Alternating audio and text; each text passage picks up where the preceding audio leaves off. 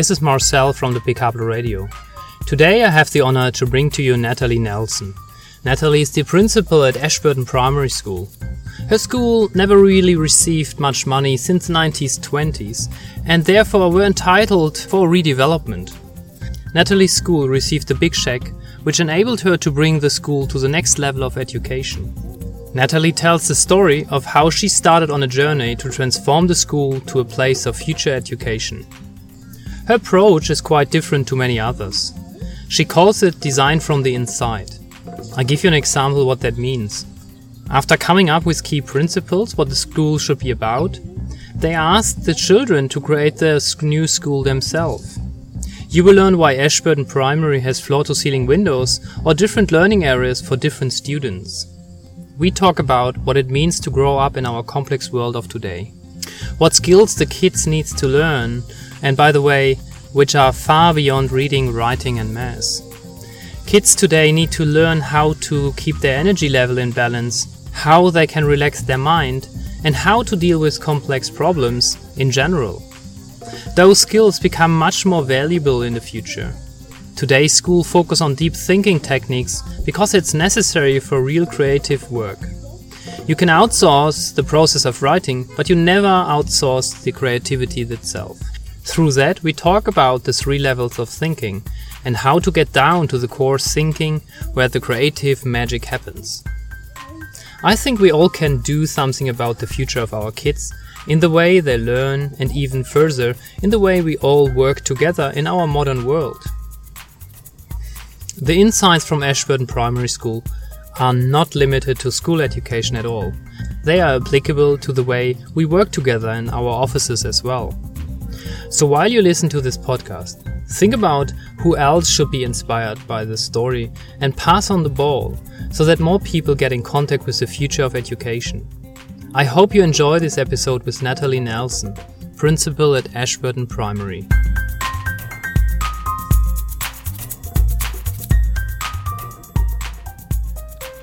Natalie, thank you very much for joining me today at this Picable Radio. You're the principal at Ashburton Primary School, if I'm right. Yes, that's correct. Thank you very much for joining me in this interview. Natalie, just to start, what does it mean today when you're a principal? I have no idea what the job is like. It's a very rewarding job. It's a very challenging and difficult job. And really what I believe my job is to manage people's expectations. And your role is really just to take children from A to B. But you do it in such a complex way. It's such a complex changing world now as well. You've got lots of different stakeholders involved. At a school like mine with 560 children, we've not just got the children, we have 45 staff as well as 1,000 parents. So it's about managing people's expectations about, how to actually not just educate children academically, but socially, emotionally and physically as well is equally as important. My view on education now is if we're just creating literate and numerate and ICT savvy children, we're actually doing a disservice to the community. So it's also about, giving children life skills to actually manage themselves in their world, whatever choice they choose to go down in terms of jobs or creativity. So it's about giving them a particular mindset for them to be able to achieve in the world. It's no longer empty vessels that we're trying to fill with facts and figures. There's too much information out there.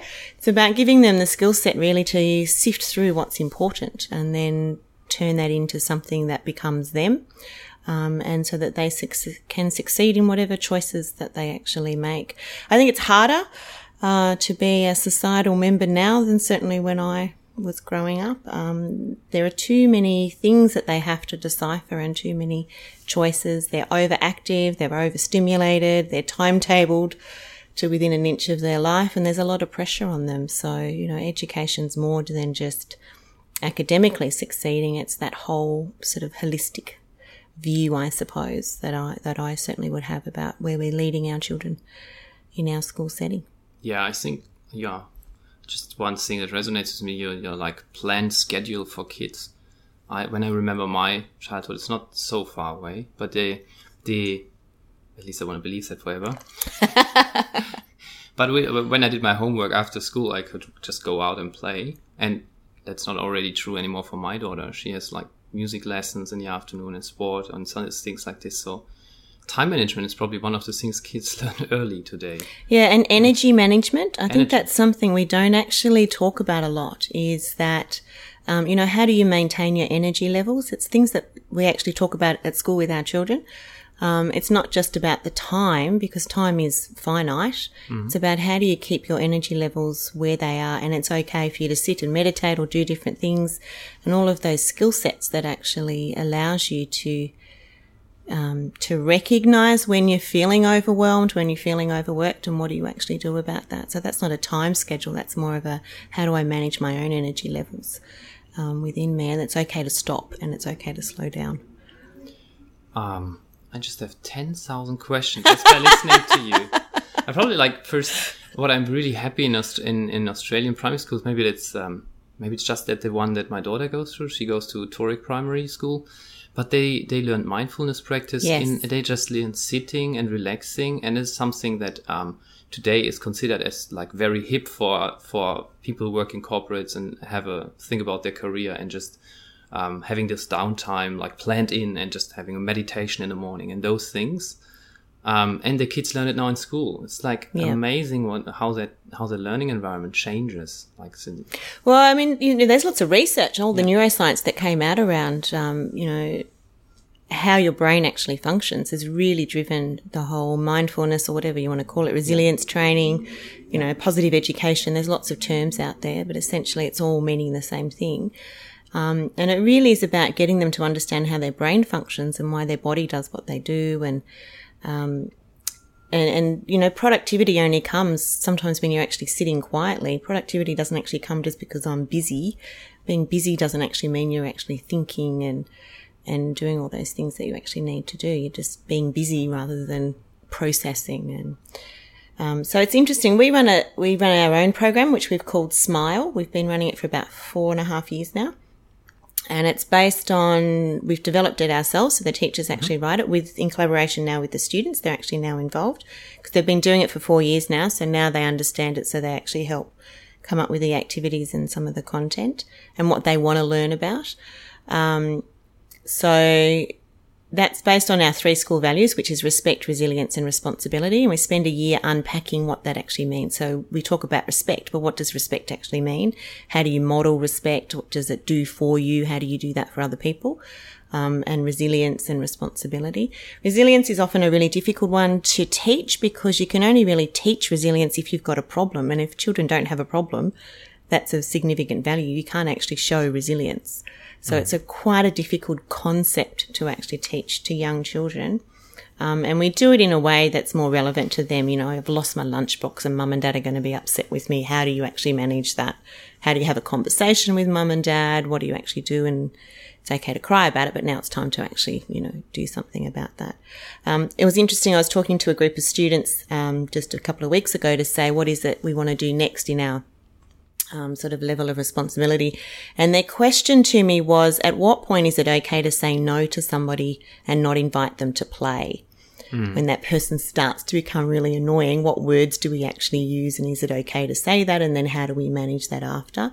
And the other question they had, which I found really interesting, was sometimes your friendship with somebody stops and they don't know how to exit the friendship in a nice and an appropriate manner. And I thought they were 2 really interesting questions to actually ask, to explore, and what happens to you when you're allowed to be upset. And nice life skills. Yeah, really interesting. Absolutely. I get this life skill topic now.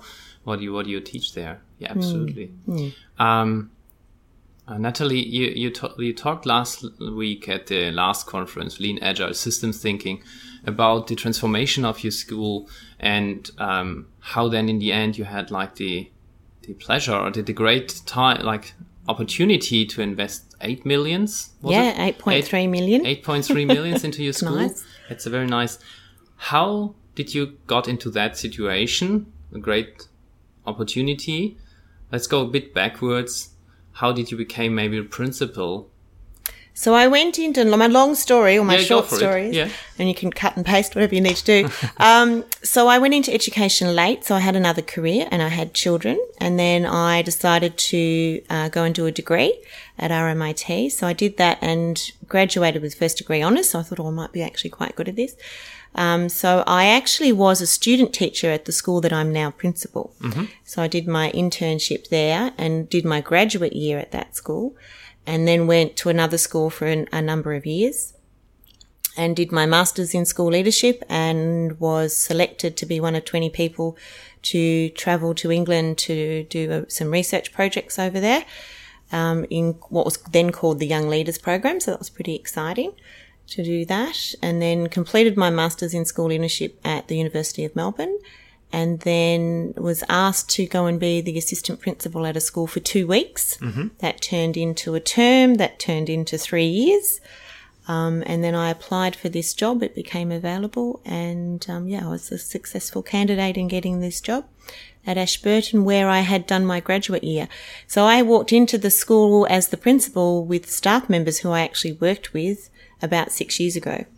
Great. Or 7 years ago. So that was an interesting experience to then go and be the boss of people that I worked with not that long ago. So that was good. And then when you got the job, you said, I need 8 million? Or like, how did you? No. So what we had, it was just timing, I guess. I knew that the school were possibly going to get $6 million for its redevelopment. So I did know that before I applied for the job. That was one of the reasons why I was very interested in attaining the job. But, being political, Education Department is a political organisation. We were unsure, depending on which party got in, as to whether we would receive the money. But at the same time, the federal government, when Kevin Rudd was in giving away $3 million to every school as part of the education revolution, we'd already received that money. So we had decided to build a gymnasium and a performing arts centre, hoping that the state government would still come through with the $6 million to redevelop the rest of it. Mm-hmm. So we started with the $6 million. We knew that we had $6 million, so, particular political party got in and said, yes, we were going to be receiving $6 million. So what I then set about doing was having long discussions with our key stakeholders. So parents, students and staff needed to be involved in the discussion around school design and school development.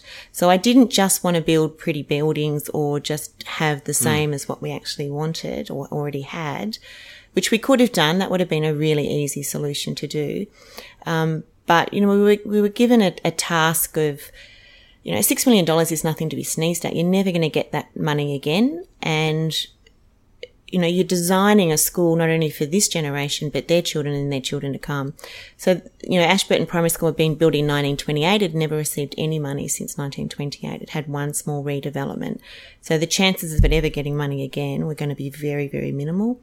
So we really need to be very thoughtful in how we actually wanted to design the learning spaces to actually match the philosophy of teaching that we wanted to develop. At the time, we didn't really have a philosophy of teaching. So really what we were doing in our discussion was talking about how we want to teach children and what we actually want to do. We didn't even appoint an architect for about 6 months until we had developed I suppose what you call a business plan, or for me it was criteria that I then wanted to give to the architect to say, you design or you tender for the project based on these outcomes are what we're actually looking for. So we started discussions with, I had an expert come and work with the teachers who had done this before, who had been involved in building design. And he worked with the teachers, and we basically used a concept called designing from the inside out, which is looking at what, the client is the child. So we started with the child. So we started with what are the attributes of a child we would like for them to walk away with after 7 years of school at Ashburton. And we ended up with a list, and we did that with a group of parents, a group of children and a group of teachers. And we worked separately as 3 different groups, and it wasn't until the end, and they had to write a report. I then got copies of all of the reports, and I was hoping it was all going to be very, very similar, because then that became the criteria that we gave to the architect. So we started with the attributes of what we wanted out of students, and we honed that down to 5 key attributes that we wanted. Do you interview them, or how do we I just have to imagine that? Yeah, like, we just had a groups? discussion. So as a staff, to start with, we had what were our 5 key characteristics that we would like a child to actually be able to say that, you are an Ashburton Primary School student, So one of them, we wanted them to be critical thinkers. We wanted them to be creative. We wanted them to be very respectful and have extraordinary manners. That was really important to us. We wanted them to understand that they belong to a greater being than themselves. So, very privileged society that we live in, especially in Australia. It's not just about what I get, but what I do in return. So how do I contribute back? I can't remember now what the other one was, but essentially it was about the characteristic of a person that we would like them to walk away with. But this was not the children. This was not the children. This was just the teaching staff and the parents. All right. Then we said, well, if that's what we're actually wanting to achieve in a child, how do we go about teaching that? So what are our beliefs and understanding about teaching and learning? Not about teaching literacy or numeracy, but about how do we make sure that those characteristics are in that child by the time that we've left. Then we talked about, well, in order to do that, what resources do we actually need? So we talked about human resources, so the type of quality of teacher we want there. We talked about environmental factors of, what kind of spaces do we need? How do we actually go about achieving that? Then we went into what do the design spaces actually look like?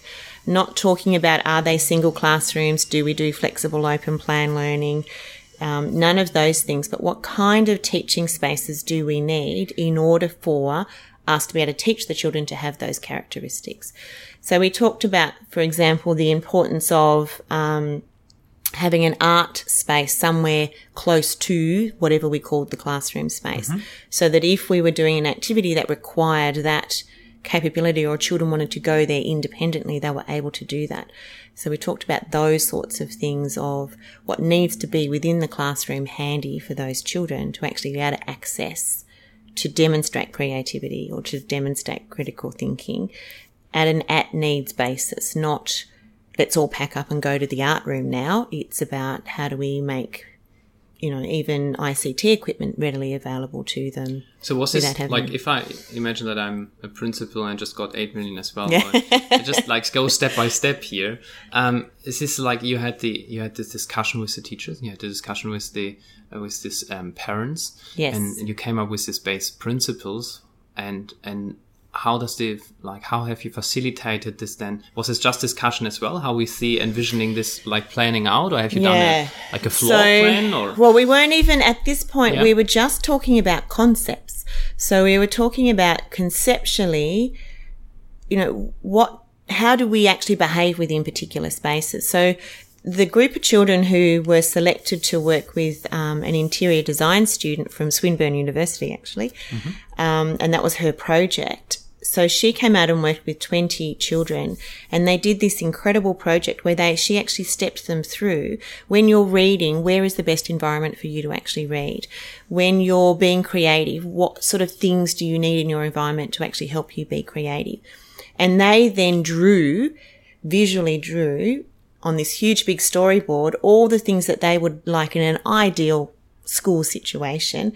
These are all the things that we would actually like within my classroom and my teaching space. We had beautiful drawings of, we want a disco ball in the middle of the room, and there was mezzanine levels and a slide out the window and all of those things that creative children actually do. But they did develop some 5 main things that we took away from that really challenged my thinking, that I didn't think was important for a child, but was really important to them. And those 5 elements are actually in the design aspect of our final product of our school. So one of them is what they said to me was that it's very uncomfortable to sit on a chair and read a book. And I didn't quite agree with them. But anyway, they made me sit on the chair and read a book for silent reading after lunch. And they are correct. It is really uncomfortable because I don't sit on a chair to read a book. I lay on the floor or I'm lounging around. So they said we would like different styles of furniture within our classroom, or the ability to choose where we would actually like to sit to do an activity. That's a pretty fair request, I would say. Mm-hmm. The other thing they said was that they wanted floor-to-ceiling windows. And I was very anti this, and they had to come and explain to me and present as to why we would need floor-to-ceiling windows, because every teacher knows that they're the most important person in the room and everyone should be looking at them, and you'll be distracted by people walking past or other things, and you need to be focused and concentrating. So they made me sit on the floor with them while the teacher was giving the instruction, and all I could see was a pink wall, which was not very stimulating. So we definitely have floor-to-ceiling windows in our building now, and it all looks out on nature. The other thing they wanted was to be able to have the inside and the outside connected. They wanted to be a part of the outside of the world, should be part of their classroom, very naturalistic based. So they wanted to be able to see trees and flowers and develop those gardens as well, and to be able to open a door and step right out into it, which is what we've done. Just to clarify, what age of the children we're talking about? They were year 3, so they would have been 10. So that's exactly like the age of my daughter. Yeah. Yeah, nice. They're very articulate in what they actually needed. The other things, they wanted voice-controlled lockers, which no one's come up with voice-controlled lockers yet. But we explored that a little bit further, because I had always imagined that the children would kind of rove and rotate around the different classrooms that we had, and they would be comfortable about that. But after talking to them, we are human beings, like a bit territorial. So they wanted just somewhere to place their bag, their books, their belongings that was theirs. That could be messy if they wanted it. No one had to tell them it had to be tidy, but it was their own sense of identity, which is what we have. We have a little tub and a locker that's their own space. The teachers talked about that themselves. They didn't care if they didn't have a desk in the classroom, because we don't have teachers' desks in the classroom, but they wanted somewhere to put their handbag, their stickers, their belongings that could be locked, that no one else is allowed to touch, which is a very humanistic kind of thing. So we created and developed those things that actually met that criteria. The other thing they wanted was a sense of space as they walked into their classroom. So we developed this foyer, which was very indulgent for us to have this foyer with nothing, square meterage is important in classrooms. But it was like they wanted to talk about a sense of community, that when you walked in, you felt you belonged somewhere, and the visual representation on the walls as you walked in and the naming of all the pods that we did represented the characteristics of the children who were actually in there. And it makes a really big difference. So you don't walk directly into the classrooms in our environment. You actually walk into a space where you realise and you look around. So they've got all these beautiful pictures and all these things that represent them. When you actually walk in, you go, oh, this is where I'm about to go into. Then you walk into the classroom spaces with all the other bits and pieces. So you're not opening a door and crash into the lesson. No, you actually have to go through 2 doors to actually enter into their space. So you go through the first door, and obviously there's toilets and a media centre, but it's separate, and then you go through a second door to actually enter their space. So it's like a transition space is actually what they wanted. And they talked about this a lot, talked about this sense of community and this sense of belonging. So the 2 key things that we talk about all the time at our school is that this concept of community and this concept of active learning. So they have to be actively engaged in their learning. And those 2 words came out of the children in their study about 3 or 4 years ago. Nice. It's a lot. Yeah.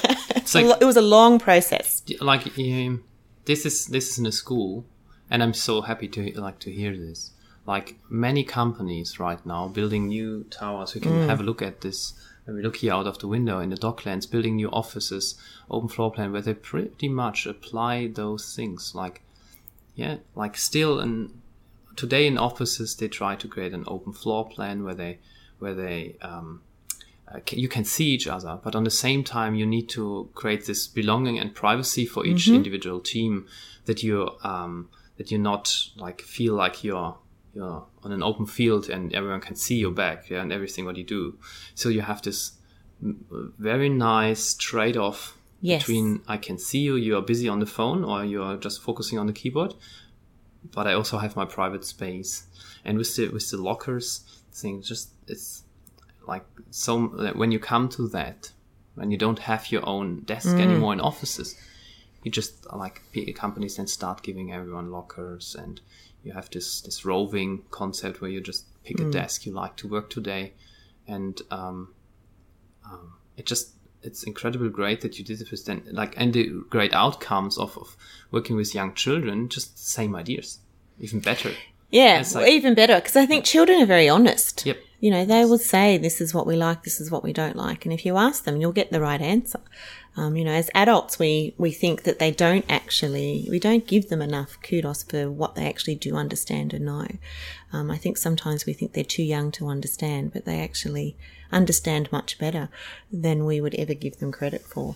That concept, I think, of our need to belong but be separate, I think is a really interesting human one. We crave to be connected with other people, but we also crave to actually be alone and have our own belongings and our own space. And I think that is what you struggle with in a school setting or a large organisation, in an office as well, is, yes, I belong to a greater good, but I also need to be by myself to do my work. So the way we do that within our own school environment, especially with the older children who talked about it more than the younger children. So if you're about sort of between 5 and 8 years old, you still really want to belong to a part of a bigger group. You know, you want to be with the teacher, especially if you're 5, you're at the teacher's feet the whole time. And then as you learn independence, you are happy to be with your peers. But certainly from about sort of 9, 10 years old, there's this sense of, you know, I understand how to be by myself. I want to work by myself. That's often the language the children start to talk about, is they want to do this independently. They don't want to collaborate with other people. Sometimes they will, sometimes they won't. So what we do in our classroom environment from about year 3 onwards is we have different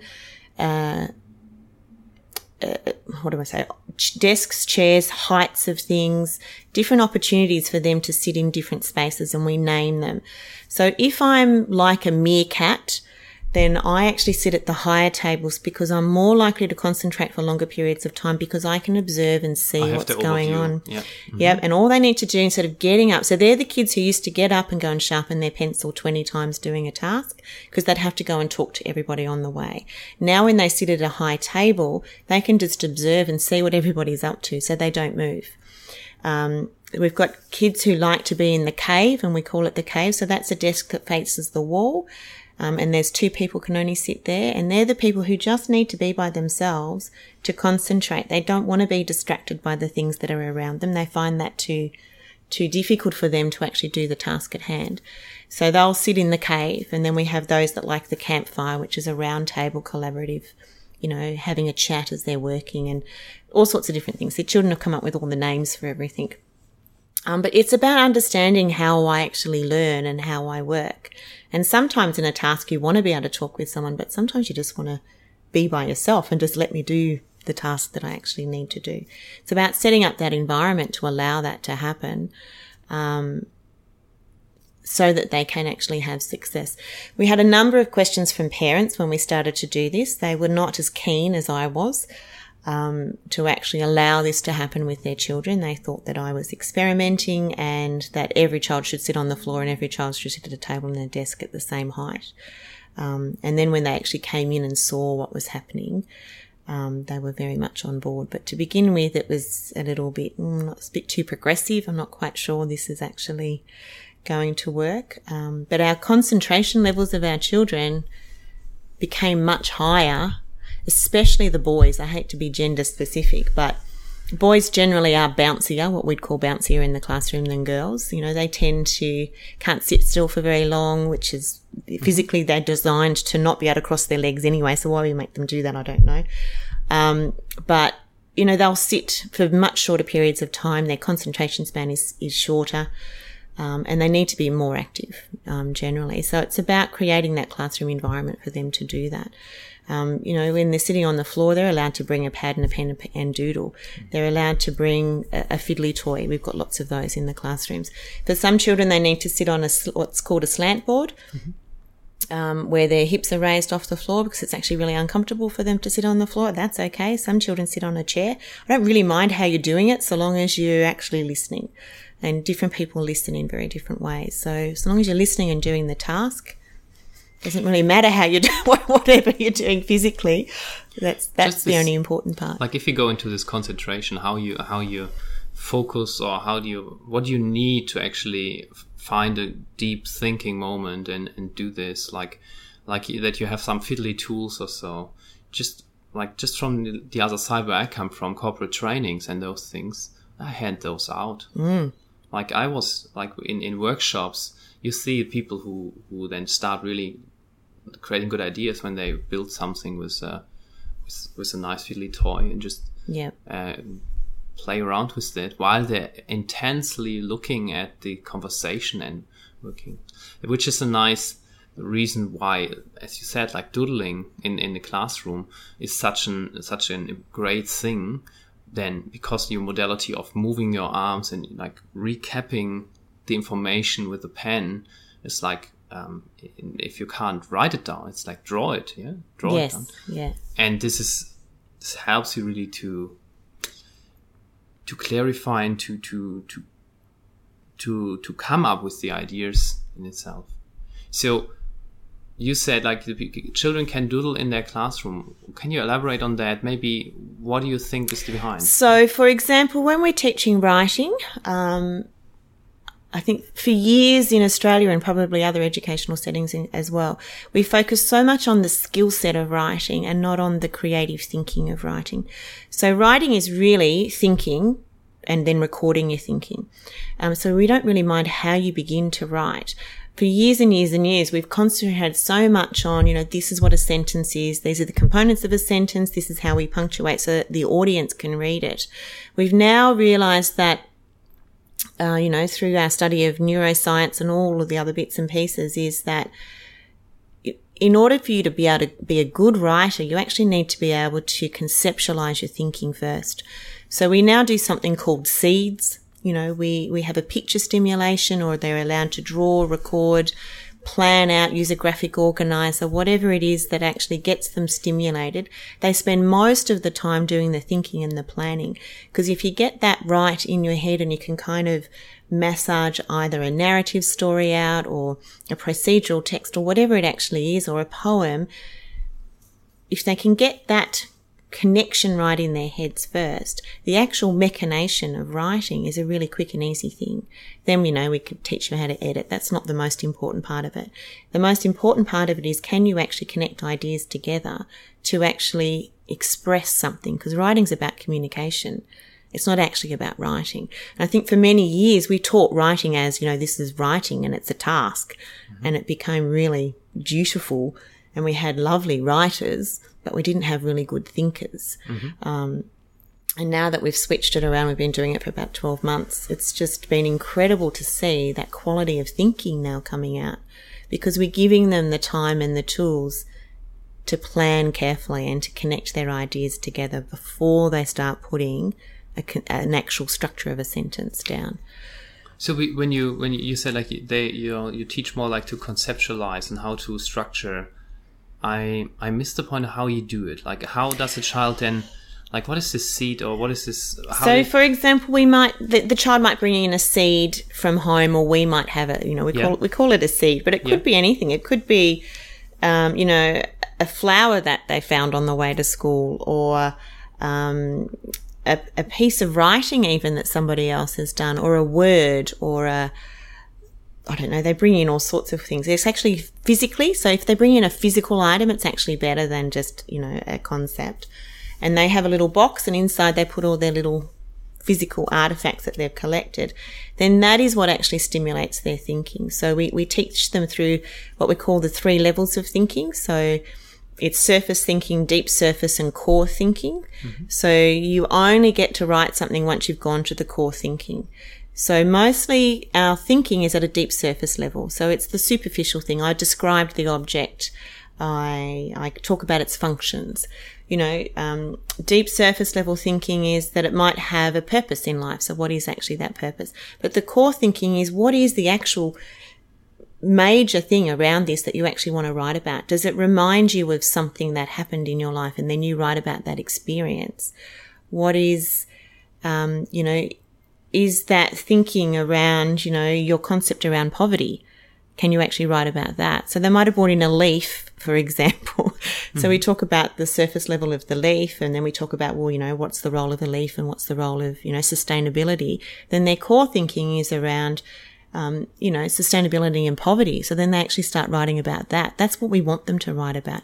You can't get to my opinion about poverty or sustainability if I'm 10 unless I've actually gone through some levels of conversations and questions to really unpack that. And they can write about it.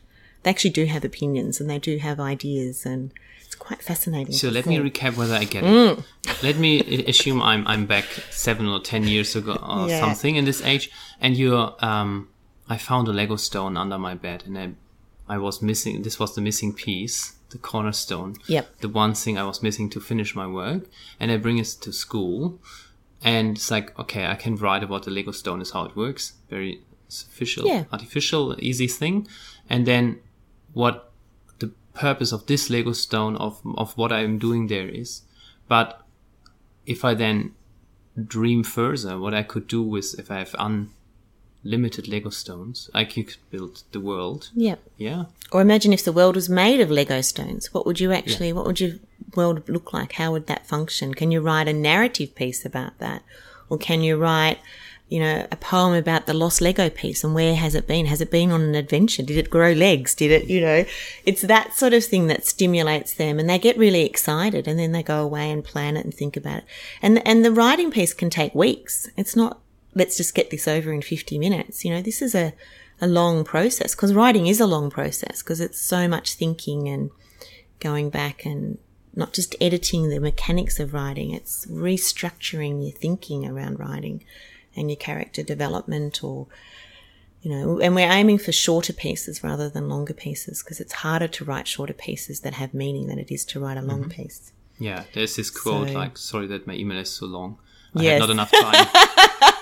To edit it, yes. Yeah. That's exactly what we teach the children, because it is, you can use lots and lots of words, but can you choose the right word? Can you choose the right 5 words in a sentence to get the same meaning? And that's the kind of strategies we actually give them. And that's the skill set we want them to walk away with. So, if I connect this to my world, when I work with people on, let's say, in hackathons or something where they create innovative ideas, you start with something, but coming up with an idea, but the interesting thing happens when you combine ideas. Let's say a toaster and a microphone. What could that be? What could you do with that? And then the crazy things come out. In innovation games, it's called the hot tub, because you just put everything together and just boil it. And it really makes sense for me to think about crazy narratives you could come up with when you just combine things. What could you else do with that, or in a complete different context? Yeah, two very unrelated ideas or two very unrelated artifacts, put them together. What could they actually do together? Where could you actually take them, and then bring a third element in that's very unusual, and see what the kids can do with that. It's incredible. You can teach thinking. You can teach people to think differently. So in when we talk about, when I teach Picablo or teach visual thinking, visual facilitation, we differentiate between this more analytical text-driven thinking and this big picture thinking, where you solve problems. It's more the visual thinking brain. And I think, correct me if I'm wrong, but I think when you go to this deep thinking mode, you actually make this bridge that you activate both, that you see the big picture, what you could else do, build the whole world in Lego, and then you can come back to the verbalizing and putting it into detail and put it out in words. Yep. So this basically activates both parts of the brain at the same time, which is quite it's the powerhouse. It is. Yeah. It is. But you've got to go through those channels first to then go back and use that logical part of your brain.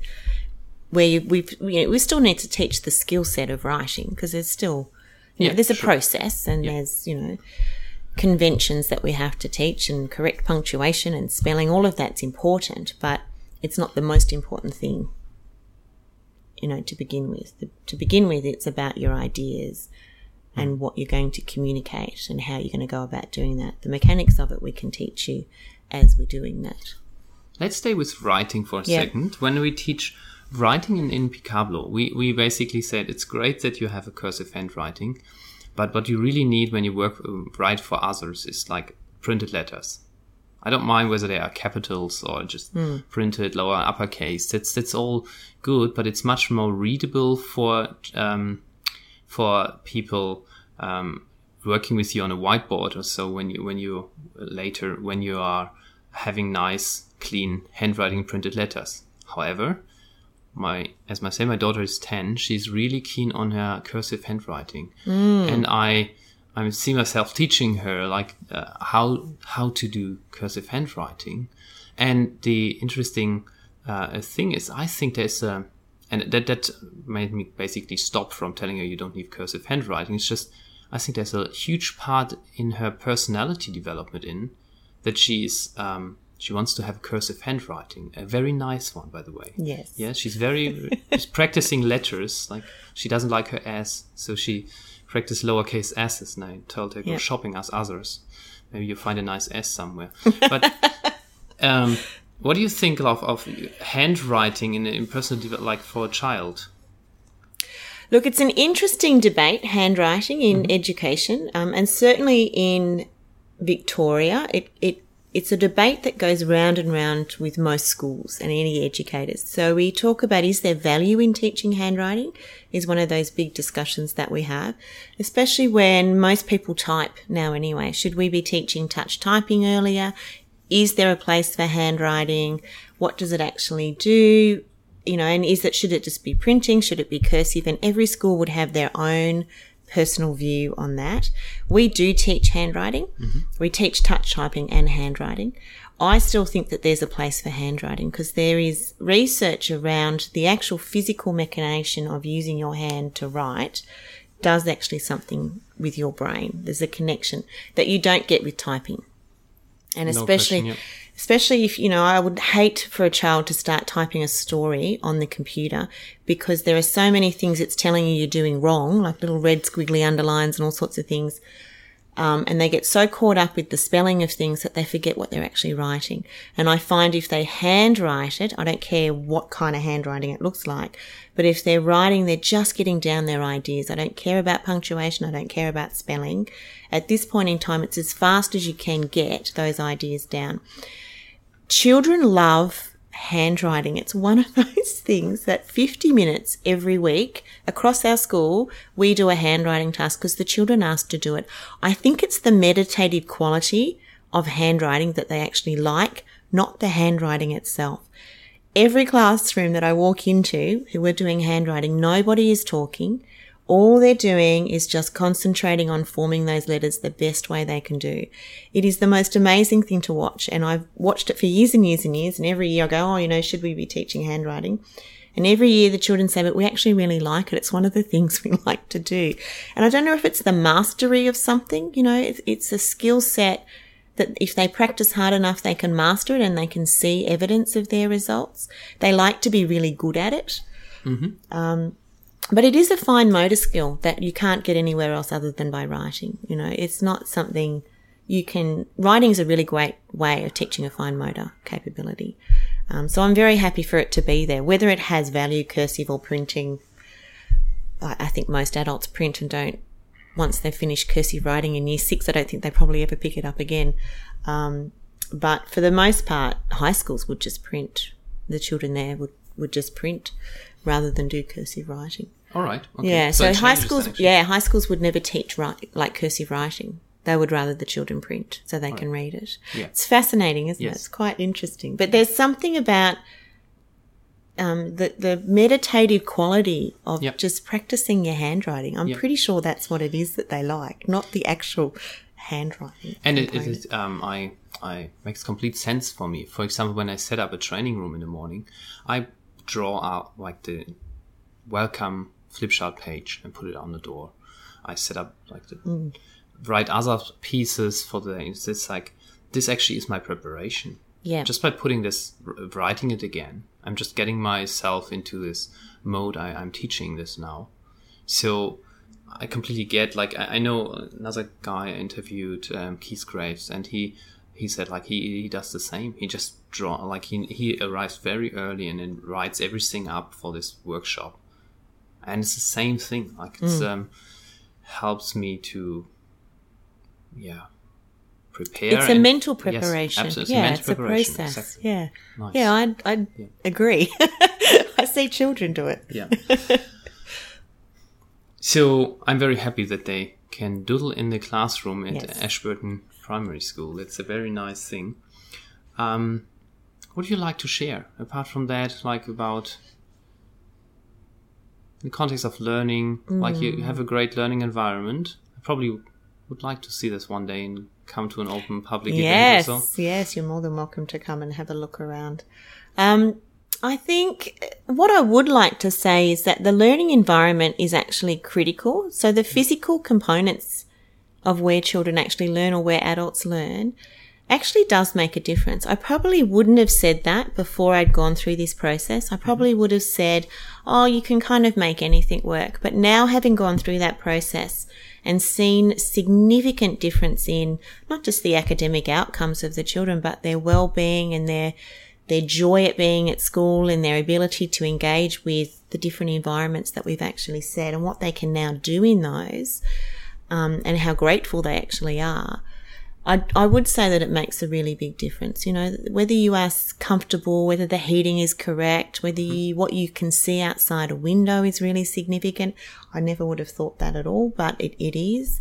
You know, the lighting is important, being able to access the resources right where you need them. All of those things are actually quite important to your day-to-day things so that you can get on with the thinking at hand, that you can get on with the task that needs to be done rather than being distracted by those other bits and pieces. I remember I changed jobs for a little period of time, was asked to go in to a particular area, and I couldn't even find a stapler and some paper clips, and how frustrating that was.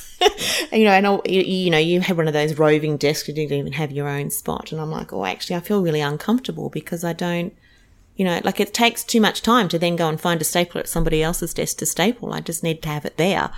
It's wasting my time, and then I'm distracted, and then I have to then go back in to do what I was doing before.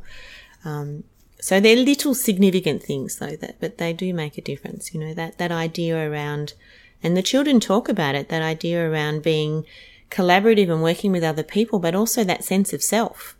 That balance between the two is so significantly important, and that I can work at a table with 4 other people, but I might actually be thinking by myself, and I need you 3 to be quiet while I can do that. And they're able to say that to people, I need to think. So everyone's got to be quiet, or, now we need to talk about this, or, it's quite interesting. This for me, because I work in corporates a lot, I worked for MYOB in the past 3 years, and this is we went to an agile transformation where we redesigned 2 offices, and completely makes sense. When we started the new office, we moved in there, everyone it was too loud, for example, because no one was used to this new environment of having this open floor environment. Everyone was more in their own shoebox working style. Yeah. We were too loud, and in the end, people either left or adjusted to that, or actually rearranged that to have this different ways of working. So we have little booths somewhere you can go to and hide and work on a laptop, or you can just sit in the middle with your team somewhere. So you have different styles of working, and this is exactly what the corporates now do as well. And invest a lot of money, probably more than a couple of 8 million into that. And just to one thing that came to my mind when you said the children have drew a slide out of the window to go to the playground or something. This is not so far away. For example, the Google office in Zurich in Switzerland, they have a slide in their office. So I would have loved to have had a slide out the window. Unfortunately, the Department of Education wouldn't let me do that. But for some reason. But I certainly would have loved to have done that. I mean, how you sort of interact, going from inside to outside is a really sort of significant thing. The one thing I thought was very interesting when I did the design is that I still gave myself an office So I still have 4 walls. Everybody else is very open plan, but I still have 4 walls. And we had a long discussion because I actually didn't want that. I actually wanted to be at the centre of the school, of course, in a glass house is what I wanted to do. And I wanted you to walk past me as you came through the front of the door. But physically we couldn't actually fit that in. And then, so I've got 2 glass walls that you can actually see in, but they've got the, little privacy setting. But I have a fish tank that divides me between my office and the front foyer. So you come in and then you see the fish tank and you can see me through that in the fish tank. Was our compromise around being able to be seen. But there are things that are confidential or that need that level of privacy that we did then decide actually do need a door on that to be able to shut the door to say, look, unfortunately in my role there are things that need to be done confidentially. But I would have much rather had that kind of sitting partly as you sort of come through. So I'm still right next to the front door because I'm a bit of a sticky beak. I like to know what's going on. So I see everyone coming and going and, they come in and have a chat, which is what I was after. I wanted to be open and welcoming and always be available. But at the same time, there needed to be some moments where, you have to be separate to do your task as well. Natalie, where does the education system go in the future? Where is it going to go? Where is my little stone? I'm actually really looking forward to this generation that is coming through. So this generation are the absolute digital natives. So their brain is wired differently. I have no evidence to support that whatsoever other than observations that we're making. Their ability to connect unrelated concepts together to problem solve is extraordinary. So much different to 7, 8, 9 years ago. Their ability to interact with technology and know what's going on is just incredible. But it's all they know. They only know Apple products or, they can flick with their finger, and they go up to TVs and assume they're all interactive. They wouldn't understand that there might be something called a remote control. Or, music just is streamed or comes out of, they don't understand that music could be recorded in very different ways and how do you actually do that? They have no concept really of that nothing is actually possible yet. And this generation in particular that is coming through, the sort of 5 to 7 year olds that are coming through lately, it's very, very exciting to see. Their ability to think is quite extraordinary. So long as we give them the skill set to actually manage in this really complex world, I'm finding that they're coming through with much higher levels of anxiety, and, they're overstimulated. So if we can teach them how to manage that, and we're never going to take that away. It's the world that we live in. It's high tech. It's always something going on. I mean, we visually represent it all the time with information. So it's about how do we teach them to process that and how do we teach them to switch off when it's necessary and how to recognize that. Do you know that has already a name? What does it have? Fear of missing out. FOMO. It's in the dictionary. Well, I think it's true though. Yeah. I think it's how do you, when everything is at your ready information. I mean, we were out the other day and, in the old days when I was younger, somebody would ask a question. We'd all have to try and solve the trivia question. Now someone just whips out their phone on Google and says, oh, this is it, or IMDb or whatever. Yeah. And it's like, Great that you teach like relaxing your mind. What is the project? Smile? Smile, we call it. Our Smile Great that you do project. that. That probably helps. Yeah. Anything else you would like to add? No, I think that's it. And Natalie, thank you very much for joining me in this conversation and have a great start of the week. Thank you very much. I enjoyed it.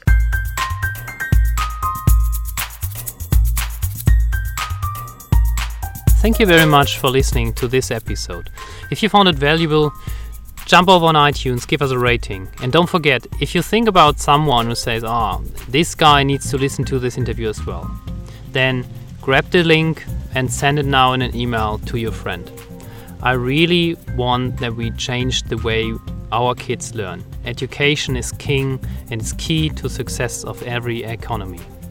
If you got inspired by the interview about visual thinking and about visual facilitation as what the Picablo Academy is about, then come to one of the next trainings. When you're in Europe, jump on picablo.com, and when you're in Australia, New Zealand, jump on my website. It's marcelvanhove.com and check out the training program. Next one is coming up in Sydney, Melbourne and Perth. Depending on when you book, there might be still an early bird available. So jump over on the website and book your next career step. Thanks again for listening, and see you next time.